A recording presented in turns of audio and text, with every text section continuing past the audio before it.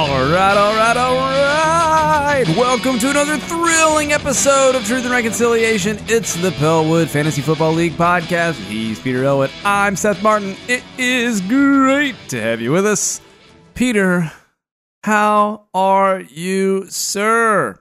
I am a little bit excited, and I'm a bit nervous because I feel like we've got through the appetizer of the fantasy football season, and now we're about to get into the main course of the last 5 weeks of the regular season, running through the gauntlet of playing your own division. And so that is both exciting, but I am very nervous about it. Yeah, well, if you're going to refer to the appetizer as the incumbents chewing up and spitting out the challengers over the past 6 weeks, I'm not sure how kindly they'll take to being considered. Look, I wasn't talking about that. I was saying that as a season as a whole, it's an appetizer of the first 8 weeks of the season because, we're more than halfway through the regular season, but now we're halfway through the fantasy season because the playoffs go through week 16. So now so that's the appetizer of the season. I wasn't talking about opponents, but now that you mention it, have we talked enough about how much the incumbents have dominated the challengers this year? What has happened, and what is your read on this? This should not be. If we go back and we look at the actual rankings out of the draft, out of the first 3 weeks, is this par for the course? No, this is unusual. So the incumbents over the last 6 weeks have gone 28-8 against the challengers. Just 750 something win percentage. Unreal. And there are 3 people in the challengers division that have 6-game losing streaks that just completely blanked against the incumbents. Charles, Andy, and Ben all just completely winless, and then Jared and I both went undefeated against the challengers, and so Jared's on a 7-game win streak. I'm on a 6-game win streak after I guess Jared lost the first game of the season and hasn't lost since. I lost the first 2 of the season and haven't lost since. So so I'm 0-2 against the incumbents division, and I'm 6-0 against the challengers. So I guess that's why I'm nervous, is because I haven't yet beat anyone in my own division, and I'm worried about it. Well, you would think that it might come back down to middle and think, okay, maybe this is just a matchup situation or a scheduling situation. But the reality is, if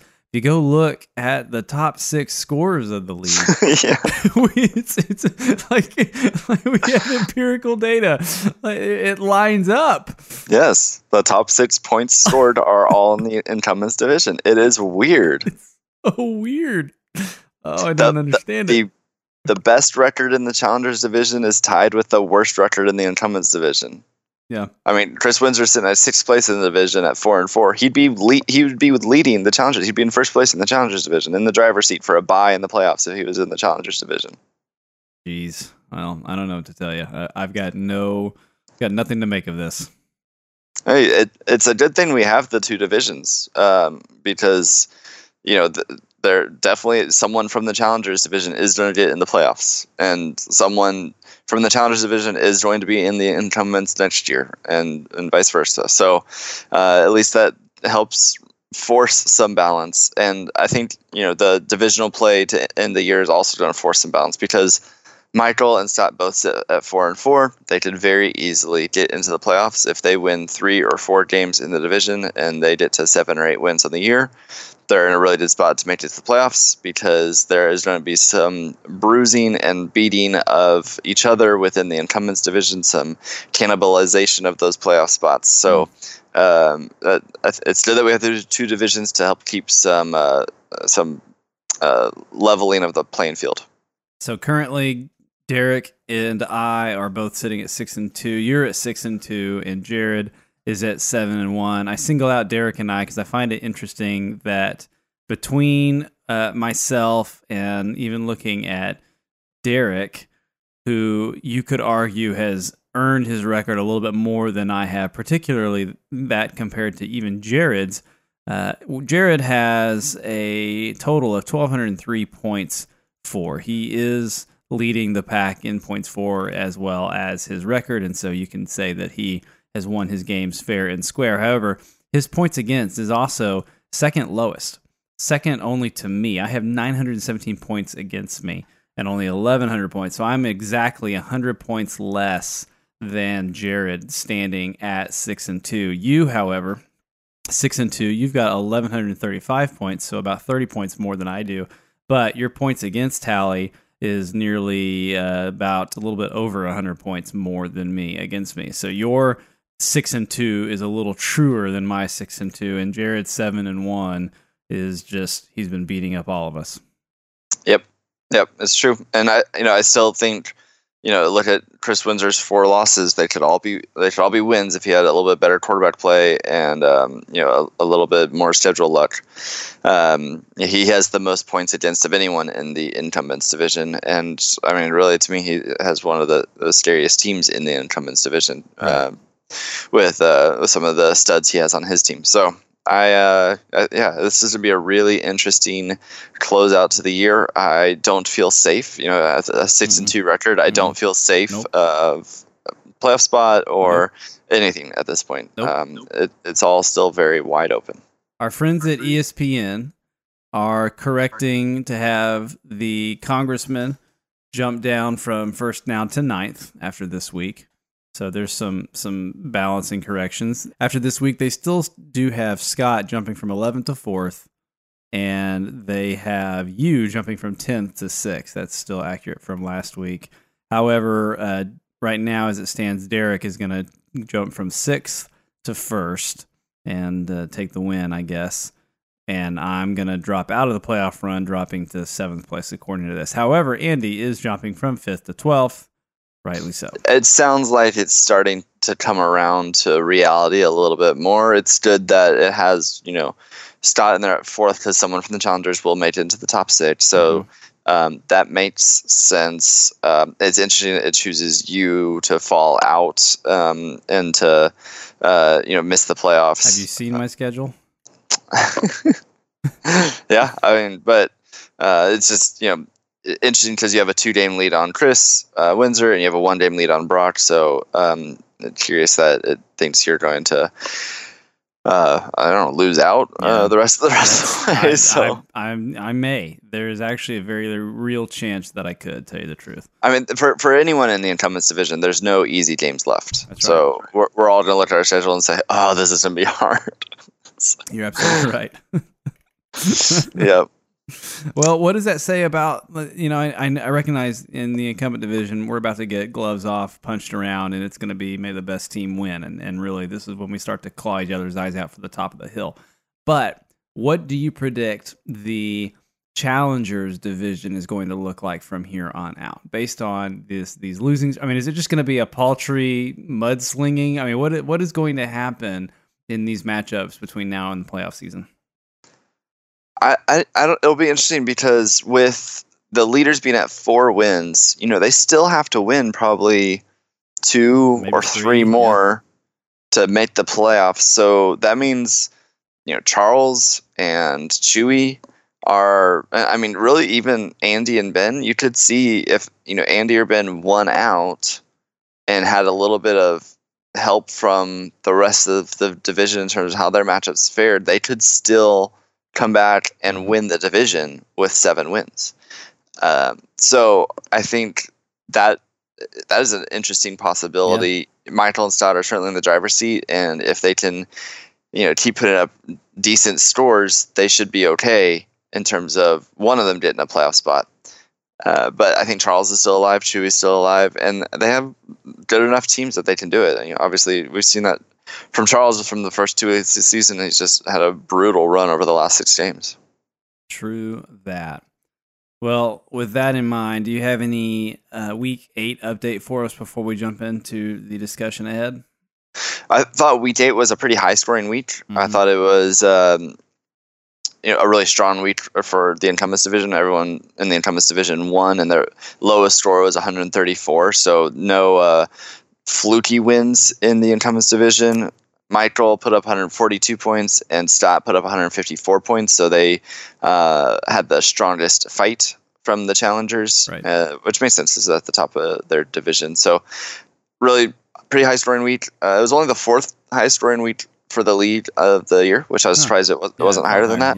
Yeah, it did feel higher, but strong week, and now looking ahead to week 9. If I may, it looks like it's gonna be a pretty low scoring week. Yeah, There's I guarantee it will be. with the Saints, the Rams, and the Falcons on bye this week. That's a lot of fantasy players and top performers on bye. Really solid fantasy players on bye this week. The Bengals are on bye too. Not so many fantasy players there. Big deal. Yeah. But those 4 teams on bye, and 3 of them have 3 to 5 players on each team that start for everyone's fantasy team in the league. Right. So I think that is going to keep scoring down here in week 9. And of course, injuries as well. We'll do that, and some of the actual NFL matchups too. I think it will be a pretty low scoring week for the league. Yeah, and you got Texans overseas this weekend playing in London. Just some unique factors there, so we'll get a little early jump on some scores going into the day. We did have a bigger Thursday night football than we typically do, so we're going to get caught up on that. Now, before we jump into matchups, Pete, you said that there were no fluky wins in Week 8, but it wasn't for lack of trying. Tell us how you were feeling as Scott was jumping up at you. And did you just look at your score later on that evening after taking a walk of confidence around the street and come back and go, wait, what? I never entertained the possibility that Scott would have a chance to come back and win. Yeah. Because I think I was projected to win by like 30 points going into Sunday night. And then he had Aaron Jones score 41 points on Sunday night. Amazing. I saw that and I was like, wow, that could have really screwed me over. Thank goodness I had enough of a lead. I'm still safe. Like I saw Aaron Jones score 41 points and thought I'm still safe. And then I didn't even realize that he didn't want to play on Monday night. So what I did on Monday night was around halftime or whatever it was. I was like, hey, I wonder who's, going to win the highest score of the week, because Jared, Derek, Brock, and I had an outside chance. It wasn't going my way, I knew, but I wanted to see who between Jared, Derek, and Brock were looking like they're in the driver's seat for high score. I drove, and it defaults to load my matchup first when I pulled up on the app. Right. And I see I'm only ahead by 1 point of Stott, and it's him with a wide receiver against me with a kicker. And I'm thinking, well, there's a much stronger possibility of his kicker, of his wide receiver outscoring my kicker for the rest of the game. So how did this happen? Why am I about to lose? And at one point you were losing. Yeah, I missed actually seeing that score, but I gathered from the updates in the group. Right. Grouping. Well, I mean, I was rooting for Scott in that moment, I got to tell you, just because I loved the upset. But I was really glad because at the end of the day, we had already called the full division, and I didn't want to have to error correct and eat crow. I'd already been turning it over in my head of, wow, how amazing all the incumbents won their matchup this week, right. And then open the app and say, wait, why am I not winning? Surely one thing has nothing to do with the other. Our confidence and swag has nothing to do with this penance. Well. Yeah, well, hopefully my lack of confidence will have the same reverse effect in week 9, because you and me both. I think we're not feeling super great about week 9. Right? So I was like, trust me, I have more than enough non-confidence for both of us. Congratulations on your non-confidence. Yeah, thanks very, very much. Unlike a few weeks ago. All right. Well, with that, let's go into some matchups, shall we? What do you say we get into the discussion on some of our challengers up front? Let's do it. Yeah. All right. Let's go to Charles and Ben first. So Charles is off to a good start. He's got 32 points under his belt after Monday night, mostly coming from Emmanuel Sanders scoring 24. He's looking really good with San Francisco after being traded to them from Denver. And those mid-season trades for wide receivers always make me nervous. Mid-season trade for any skill position player, I pretty much never want one of my fantasy players to get traded. Agreed. Because I feel like they got to get caught up on the playbook and getting their role carved out in the team. But just in Monday night, we saw Emmanuel Sanders ball out and Kenyon Drake ball out after being traded 3 days before the game. to Arizona. So I think maybe there's something about play calling now, and just coaches are able to get players up to speed faster, or have them do specific things to get them integrated quicker. Because I think of Sammy Watkins being traded to the Rams 2 weeks before the season a couple of years ago, and it seemed like he never really knew what was going on that first season, and it was never a good fit. But now we're starting to see these players who have been traded get into a fit a little bit quicker. But trade deadline's passed, and so we don't have to worry about that anymore. But Charles is projected for 133 points now. To be clear, you're talking about the NFL trade deadline. Yes, let's sorry. Not throw any wrenches. Thank you. All right. Thank you. Don't need any of those accusations against me. All right. As you were. Yeah. So Charles is projected for 133 points right now. Ben's projected for 117, but he needs a defense. And he also has Devontae Adams on the bench, who may play this week. So we could see Ben's score actually come up, and this could look like a much closer game than it does right now. Yeah, it very well could be. I think that Charles is on a positive upward trajectory coming up here soon, and getting that leg up with Emmanuel Sanders. And let's see, Saquon Barkley up against Dallas. I actually like that matchup a lot this week. I am excited about what has felt like a rivalry to me. I feel like I've watched the Giants play the Cowboys a lot, and excited to see that go head to head. So that'll be fun between him and Zeke. I think that this game is going to be a fun game. It's interesting to me, though, that he's leaving the Giants in, and it's kind of a catch-22 for him. And I will be interested to see who outscores who on his own roster. So I bet Charles has a different defense come this weekend, because playing the Giants defense against the Cowboys doesn't make much sense. Not much. Per Instagram research, I know Charles is out of town right now and doing some traveling with his wife. So maybe once that is done, he will get back to managing his team and put a different defense in there. So sounds good. We'll see what happens, and Ben will also have a different looking starting lineup come this weekend as well. And I think this will be a pretty close game. Charles will definitely score a bunch of points on Monday night, though, because he will have Zeke and Saquon and Evan Ingram all playing on Monday night. Yep. So Ben will not have anyone on Monday, it appears, and so Charles may get have some fun with scoreboard watching on Monday. Yep, agreed. I'm going to lean into Charles this week for my pick. I assume you are as well. No, I'm going to go off the board, and I'm going to take Ben. Oh, por qué? Just because I hope so. Because I not that I'm cheering against Charles, but I'm just cheering against the guy with the worst record, just to see things get shaken up a little bit. All right. Well, let's see what happens. Yeah. That'll take us over to Michael and Chris Clark Chewy, shall we? Let's do it. Another one where we can cheer for the guy with the worst record. Let's do it. Yeah, he does actually look good this week, with the exception of Kyler Murray going off this week.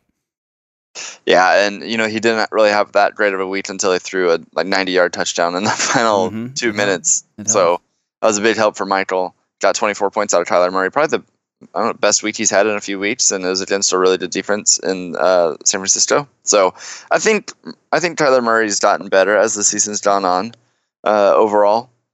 He had a couple bad weeks against New Orleans and the Giants the last 2 weeks, but nice rebound at home here against San Francisco, and he's an exciting player. I think he'll be an important fantasy player for many years to come. Agreed. He's just got to get more consistent in throwing the old TD. His lack of performance week in and week out makes him a little bit more unreliable. Fortunately, those 2 TDs this week should give Michael a little bit more of a leg up. I like Chewy's matchup specifically. I like Randall Cobb this week. Again, I'm just excited about the Dallas Giants game, and I think it'll be really fun to watch. I don't think their defenses on either side are worth their salt against one another, so I think it'll be a higher scoring game, or at least I hope it would. Carlos Hyde, again, is playing overseas, so we'll be curious to see what that looks like, but he's been, the whole Houston offense has been stronger than I think anybody's anticipated. And that's been really fun. Would you agree to that? Yeah, the Houston offense, I feel like it's been really up and down. Hyde has been better than I thought he would be, that's for sure, because it seemed like he couldn't keep a job for a while, and now he seems to have carved out a role with Houston in terms of getting a lot of touches. Mm-hmm.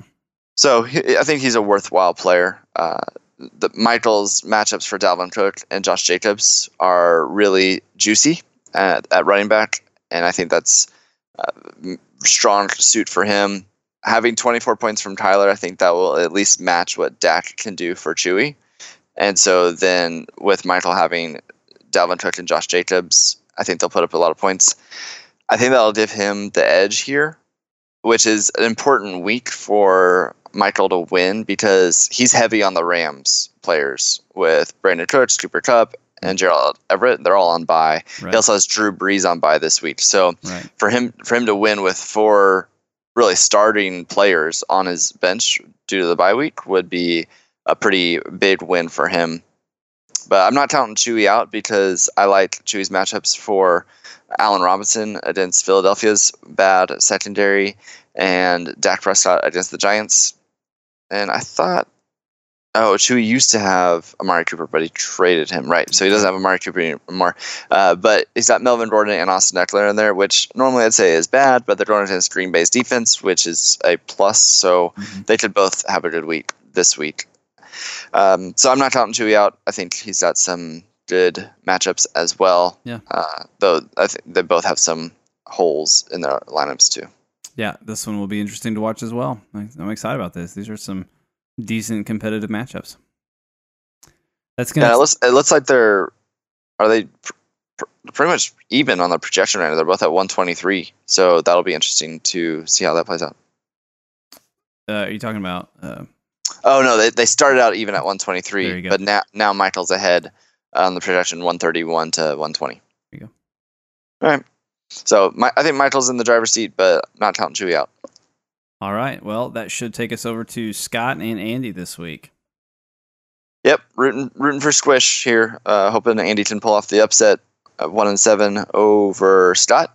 Scott is missing a flex position, but he's still projected to outscore Andy by 10 points right now. So not looking great for Andy in terms of the projection as and how that goes. Andy, however, doesn't have a tight end who is really projected to start this weekend. So he should be able to plug in at least a few points from the tight end spot and even things up a little bit. Yeah, I look at these two matchups, and Scott's coming off of a really high point score week, and his bye week blues and injuries are not nearly as substantial as other teammates this week.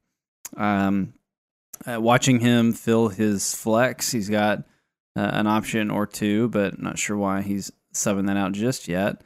But overall, he's got Nick Chubb up against Denver, like you said, and a questionable quarterback up against Houston, but one that could go total gangbusters this week after having consistently done really well the past couple of weeks. So I like it. I don't think that Andy is out of the running just yet. He's got a great matchup in Tom Brady. He's got several New England options for him. And I like the Titans defense up against Carolina this week, although they're coming off of some hot streak too. So it's going to be tough. I think that if Andy is going to do well here, not only does he have to do average, he's going to have to overperform because I don't see Scott scoring less than a higher score on the board. So hoping Andy can keep up. Yeah, I like all of Scott's wide receivers. I like both his running backs, though I like Chubb more than Jones. Mm-hmm. And I like his quarterback too. So I think this is going to be a really tough one for Andy to win. I traded with Andy this week. I sent him Mark Ingram and Tyler Lockett. And I could end up regretting that trade. And if I do, it would start this week with Lockett joining his Tampa Bay because he could smash their secondary. True. If they throw him the ball 10 times, he'll probably have 200 yards. So we'll see what happens there. That's a really good matchup for Lockett for Andy. But other than that, I don't think Andy's got really strong matchups anywhere else. But I do think Scott has 4 or 5 really good matchups. So I think I'm definitely going to take Scott on this one. Yeah, Yeah, Scott looks stronger, and hoping Andy does well. All right, let's go to your matchup against Chris this week. Get this over with. Yeah, the bye weeks are hitting you hard this week because you got Kamara on bye, you got Matt Ryan on bye, and then you got the Patriots playing at Baltimore, which is like the first good offense they've played all year. So your best fantasy player has its hardest matchup of the season. That's so sad, but yeah, you're right. It's not sad at all. It's amazing, and it's the reason you are where you are. True. I'm not gonna lie about that. I'm not gonna argue. Yeah. Don't feel any shame about your defense being your best player. It's an amazing pick. I don't know how much. So what's scary is I don't know if they're gonna be able to sustain it through the rest of the regular season because they play at Baltimore this week. Then they're on bye in week 10. So this is the Patriots defense here. At Baltimore, on bye, at Philadelphia, home against Dallas, at Houston, home against Kansas City, and that takes you through week 1 of the playoffs. Like, there's no bad offense in there. Maybe Houston. I'd be less in terms about, of Cowboys, honestly, over Houston. Playing them at home. The Cowboys have given up the fewest points to opposing DSTs of any team. How about that? But it's a home game. It's in New England, so they have that going for them. But I mean, there's a lot of good offensive lines in there. And they've played a lot of bad offensive lines, which has helped them force pressure, get sacks, and turnovers. And I think they're just going to have way less of that over the next fully expect them 5-6 weeks. The stratosphere. Absolutely. But if you make it to week 15, then they're playing Cincinnati, and week 16 they're playing Buffalo. Them for the playoffs. That's why I picked them up to begin with. So. If you make it to the playoffs, cake. Past round 1 of the playoffs, you should be in really good shape. But I think the Patriots defense is going to come back to earth a little bit, even though this has been a historic run for them. And they might just be that good as a defense that they quash all offenses. I'm certainly worried about playing Lamar Jackson against them this weekend because I think they can game plan to stop anything.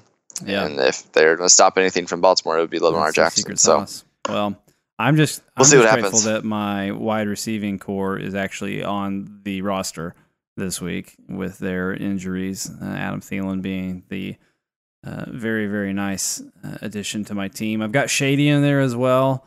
He has not been the number one go-to, but this week does look like he might get a little bit more action there up against Minnesota, so we shall see about that.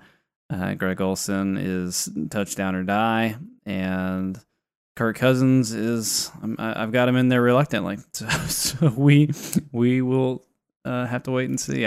I don't feel good about any of this. I need Chris to have a really, really bad game. He's got really, really ideal situation going for him. Not just a better team, but a better team with better upside in his matchups. Christian McCaffrey is up against Tennessee.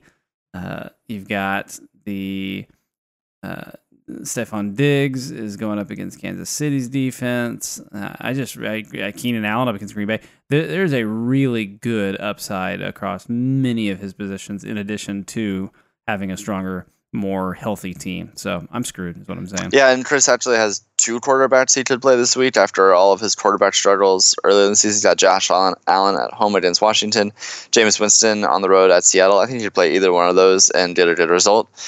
And yeah, Christian McCaffrey and Chris Godwin are probably just going to crush your soul, and they will dominate. So I think Chris has a chance to be the top scorer of the week, and I think you have a 5% chance of beating.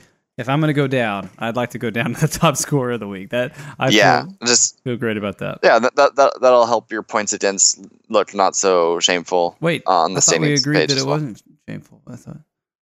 No, having the Patriots defense as your best player is not shameful. That's what it is. Yeah, your paltry points against. I can't keep total. any of this straight. I'm so sorry. It's so difficult to keep track of what I should be embarrassed about and what I shouldn't. I'm sorry. That's right.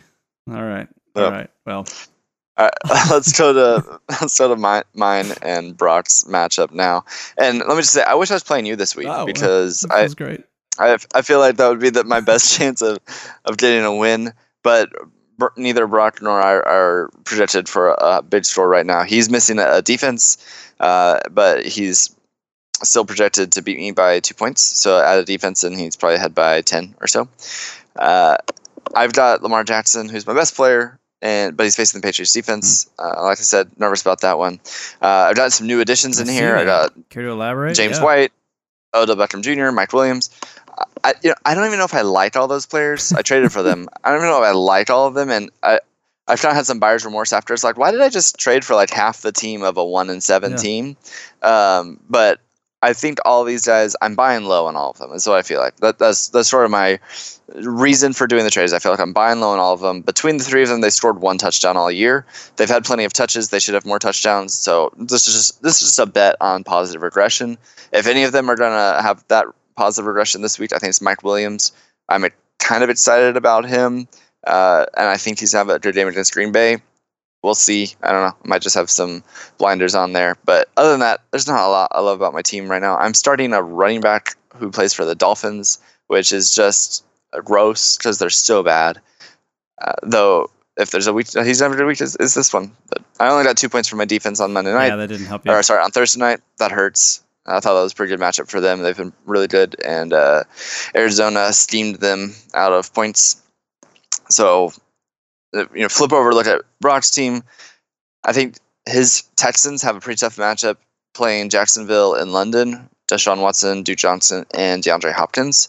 I think they should probably score a little bit below expectation. It's historically been a tough matchup for them playing Jacksonville, and they've very familiar with Jacksonville, but this is the first time they're playing Jacksonville without Jalen Ramsey, so DeAndre Hopkins should have a really big day. Kenny Golladay.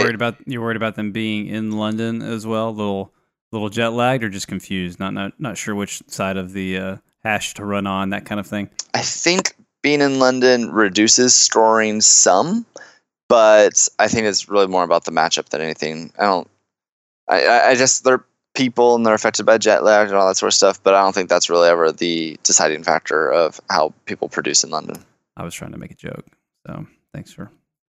Anyway, so the sorry, didn't pick up on that. Which side of the hash to run on? It was like they drive on the left side of the road. It was great.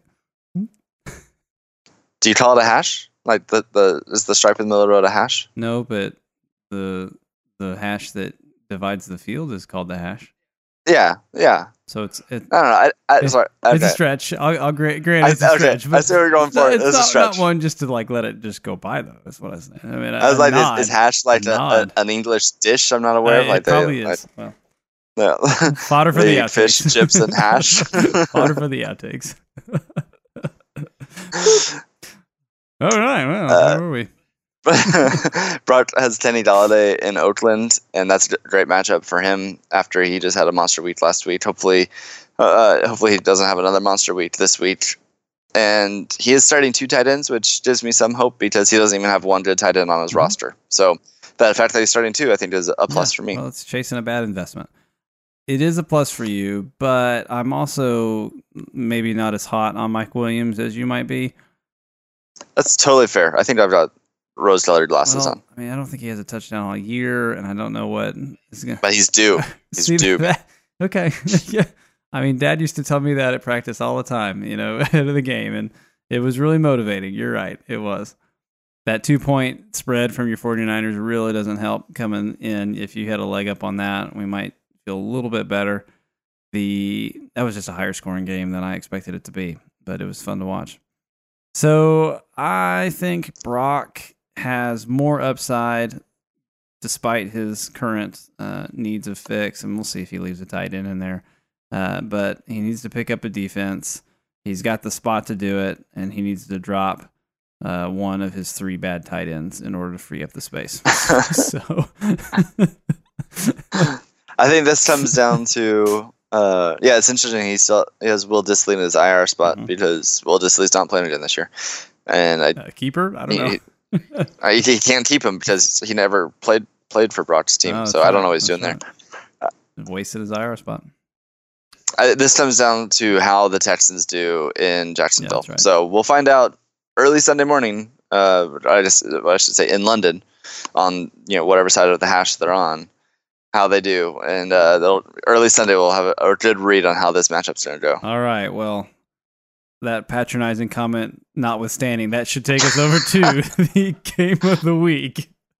Game of the week. We've got a huge jump start going into the game of the week. 2 of our highest scoring teams of the season going up head to head finally.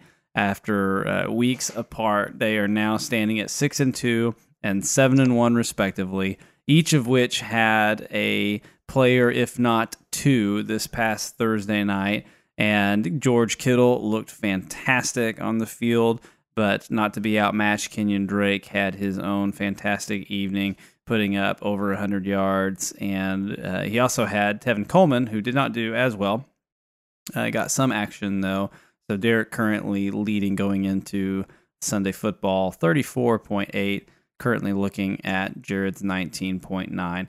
Their spread of projection, mind you, is 135.4 to 135.3 as of right now, which as close as it really gets. Is. I am sure that Derek might have been kicking himself. I'm not sure if he had a hard start sit decision between A-Raj and GQ, but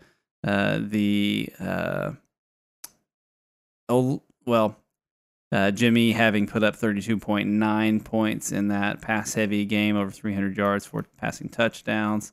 So certainly could be an even higher leg up going into that. Then again, A-Raj is playing up against LA, and so I assume that he will get some yardage in as well. What do you think of their matchup? I'm excited about this one. I want this to be a rivalry. I want there to be a feud here between Jared and Derek, because they were the best two teams all year last year. And then they both flopped in week 2 of the playoffs. It was excellent. They had to face each other in the third place game. Derek won. Then they played each other the first week of this season, and Derek won by 4 points. That's Jared's only loss on the year. So I want this to be a rivalry. I want Jared to hate Derek, and I want Derek to be just stalwart. What's the word? Is that the word? Stalwart? It's not the word. So. What? Stoic? Stalwart. Stoic? Yeah. Stalwart. So the SAT word. Stalwart. Loyal, reliable, and hardworking. Yeah. Pronounced just stalwart. So not stalwart. So not stalwart, but that's the pronounced stalwart. Stalwart. Sounds weird. The more you say it, it sounds weird. Loyal, reliable, and hardworking supporter or participant in an organization or team. Like, I just wanted to be just strong in his team and just have this. Oh, I'm not editing that out. It's fine. I just wanted to have this dominance over Jared of you keep trying to beat me, but I keep winning, and I want this to be ugly all the way. By the way, Jared doesn't have a kicker in there, so that totally ruins the projections being so close. What a freaking kicker! Be a man. Man, put a kicker in there. He's rostering Darren Fells at tight end, but he doesn't have a kicker in there. I don't know what he's doing. But so I want Derek to win. Jared's team is really good, though. And he lost James Conner. He doesn't have David Johnson, but he keeps plugging guys in there who look good. He's got Jamal Williams and Jalen Samuels at running back. Both are the number 2 options on their team, but they should have good weeks this week. Mike Evans is in a great spot at Seattle. And Amari Cooper's in a great spot at the Giants. Russell Wilson is in the total best spot playing Tampa Bay. It's just a matter of how many times Seattle throws the ball, because they can probably throw it through the air as much as they want against Tampa Bay with success. So Jared's in a great spot. This would be a tough win for Derek, but I really want him to. I want him to just own Jared's soul by keep beating him. I love the sound of that. Hard to do. Yeah, it is. I really like the idea that Jared has the only team, I think, looking at their benches, he's the only one that still has some depth to play with. He's actually got, if he weren't so riddled with bye, he's got some really challenging start-sit decisions at this juncture. And not all of us have the luxury of start-sit decisions. He's got Matt Breida on board, and that's a good little sub-in. Even Darren Fells is not a bad tight end who's got plenty of upside depending on the matchup. And so I definitely think that Jared is showing no signs of stopping anytime soon. But I'm pulling for the rivalry. Yep, you're right. Yeah, and I think Derek will have some kind of late reinforcements later on in the season. He's got Will Fuller, who's hurt and out several weeks with a hamstring injury. And then he's got Josh Gordon, who's held in his IR spot, which is very disappointing to see he has Josh Gordon in his IR spot, because Josh Gordon was cut by the Patriots and waived, but picked up by the Seahawks. So I think going from Tom Brady throwing you passes to Russell Wilson throwing you passes is actually an upgrade at this point in his career. But what a nicety for a wide receiver to go from one of those guys to the other. So if he can get up to speed and integrated, like we talked about players being traded, if Josh Gordon can get up to speed in Seattle, then I think he could have some really big games with Russell Wilson throwing those very pretty deep balls to him. Yeah, you're not wrong. All right. Well, I'm going to go ahead and stick with the safe call and go with Jared here. Are you going to go for Derek just for the rivalry's sake? Did I just say something about Russell Wilson's pretty deep balls? Because you know what? You might need to take that out. Just I don't know exactly what my wording was, but something about how excited you are for Josh Gordon to get that upgrade. Yeah, I replayed the words that I said in my head. I'm not sure what order I said them in, but I'm a little nervous about how it sounds. Well, so time will tell. I'm gonna pick Jared here, and right. I'll hope that the producer is kind in the editing process. I love it. Hey, I was going to tell you a story from earlier this week, a wife update. On Monday Night Football, we were getting into bed. We were flipping back and forth. We had the Astros World Series fail this week. And as we were going to sleep, Allie leaned over to me and she said, you haven't really been sharing a whole lot about fantasy football with me this season. Wow. And I was like, well, let me tell you, I'm currently 6-2. And she put her hand. She went, whoa. I was complimenting you. I was like, oh. This was not an invitation. Oh, I was not asking for information. I was merely affirming the fact that you have not been giving me any. It's like, oh. Right. Oh man. Right. No, I understand. Man, so many times in marriage, you think you're pitching up a signal. Oh, yeah.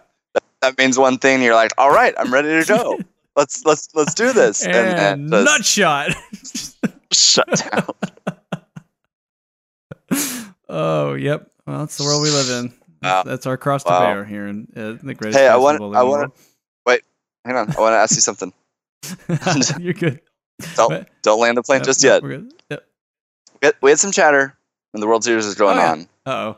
About fandom. I wanted to hear your take on this, especially you had something in there about how it pertains to fantasy football. Oh, and I wanted to know what that angle was, because at the time I was all into baseball and I wasn't thinking about fantasy football so much as the baseball was good and I was focused on baseball. What were you thinking with those of us who were cheering against the Astros and how it pertains to fantasy football? Well, when I was asking you how you felt about the Astros versus the Rangers, I was trying to get a sense for how deep of a rivalry you guys were actually akin to.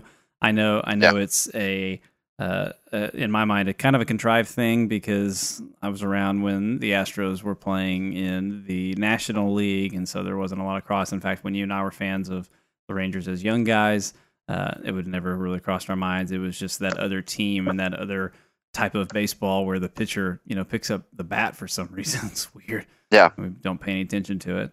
But living in Houston, I would say that post-Harvey was pretty cool because that was the year that the Stros won the World Series and our city's kind of recovering from the flooding and just the camaraderie and the recovery that all came about as a result of that. It was kind of just a cool timing thing, so you couldn't help but be a fan of your city. And I wasn't claiming fandom to a team that I had never shown any loyalty to and still consider Dallas to be my city, if you will. Allie and I talk about it often about how we love Houston, and she gets mad at me because I'm like, no, but Dallas has infrastructure and zoning and things like this and public transportation. And she's like, yeah, but Houston this, and I'm like, I get it. But Dallas has the Rangers, and she's like, you don't talk about the Rangers anymore. I was like, that's because they broke my heart, woman. You don't know what you speak of, woman. So. And that was not an invitation to talk about the Rangers. Sure wasn't. Nope. Okay. And so the comment actually, when I said what I said, like, careful, hey, the words you use may be used against you in the future. I was throwing back to a certain behavior and I'm surprised you wanted to bring this up. It tells me that you really didn't know what I was talking about. Do you recall when you realized you could manipulate your playoff positional standings by throwing a match going into the playoffs and began to submarine certain players onto your bench? You were accused of all different sorts of things. Stop me if this is ringing a bell, by the way. Chris Clark writing a very formal letter of complaint. The greatest slam down in response, though, was a very simple screenshot. It didn't take any words. All Andy had to do was screenshot the comments you made about how the Astros ticked you off because they participated in the questionable behavior of intentionally sucking in order to benefit in the long run, and that bothered you. And it was the greatest post slam possible on the Stogram, and that's what I meant by careful. Your words may be used in the future against you by slamming the Astros. It was a little throwback. Gotcha. I gotcha. Okay, all right, I can see that. Yeah, that doesn't really bother me. I don't equate the two in terms of it's my team. It only affects me. I don't have fans. I don't have fans of my team. As nice as that would be, there aren't people who pay money to watch my fantasy team play. So I can do what I want. A little different for an organization that is representing a city to intentionally suck so hard as they did. But I understand why they did it, and obviously it worked out. But that doesn't mean I have to like it. Nobody's asking you to. That is for sure. That is for sure. I'm certainly not. I hope not asking anyone to like me either. I hope my intent in the group me on Monday didn't or was not perceived as trolling by any means. We used to call it playing devil's advocate, but yeah, it's a little bit of trolling. Was it? Well, far be it from me, given the fact that at the end of the day, I bleed blue, and sure do hope that our Rangers one day may make a comeback. Now, I would enjoy, tell you the truth, a Rangers-Astros pennant like that. That to me would be awesome. And the opportunity to travel back and forth or stay with each other and go to these games like that to me would be awesome, because that would be kind of the pinnacle rivalry. And at that point, I probably would wear my Astros gear just because I'm the one with the zip code that got to represent. So, but at the end of the day, I'm a pretty neutral guy and care more about fantasy football at this juncture. Yeah, I was thinking about that conversation, and I know you have sort of adopted that.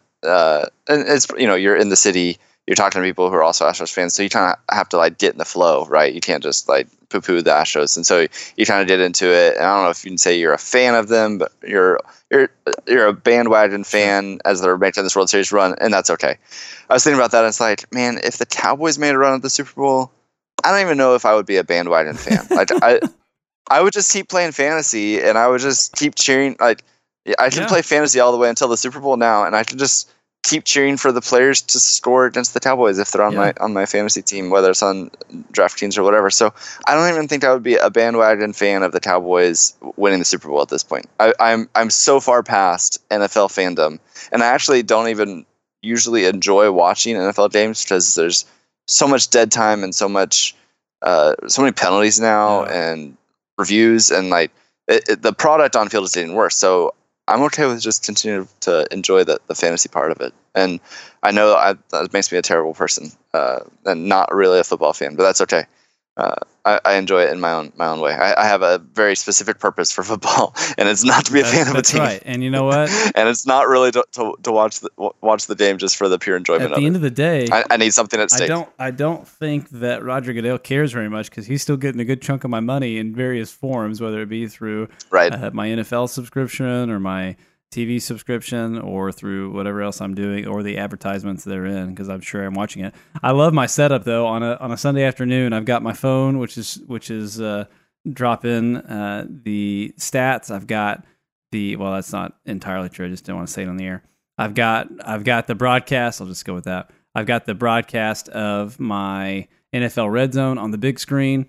followed by my phone for the GroupMe, followed by the iPad sitting there staring at me, which is displaying our scores at all times, along with my laptop open for anything else necessary in the moment, but usually streaming a game directly, if not the red zone, depends on what I want to keep an eye on.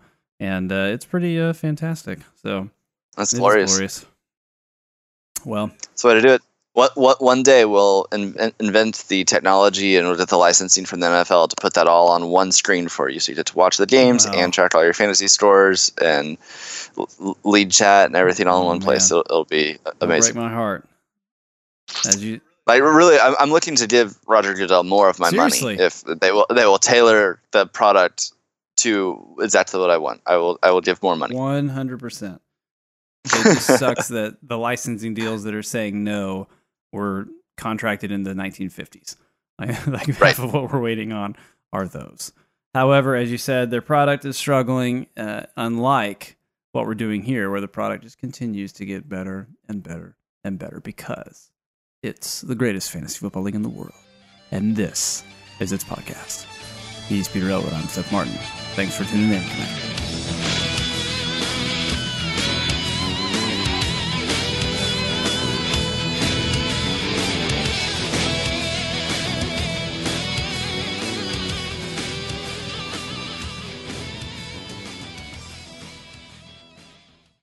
I don't know why I got all like Batman voice there. Sorry. Trying something new. A little bit of British talk show in you. Because. Yes, we're here tonight.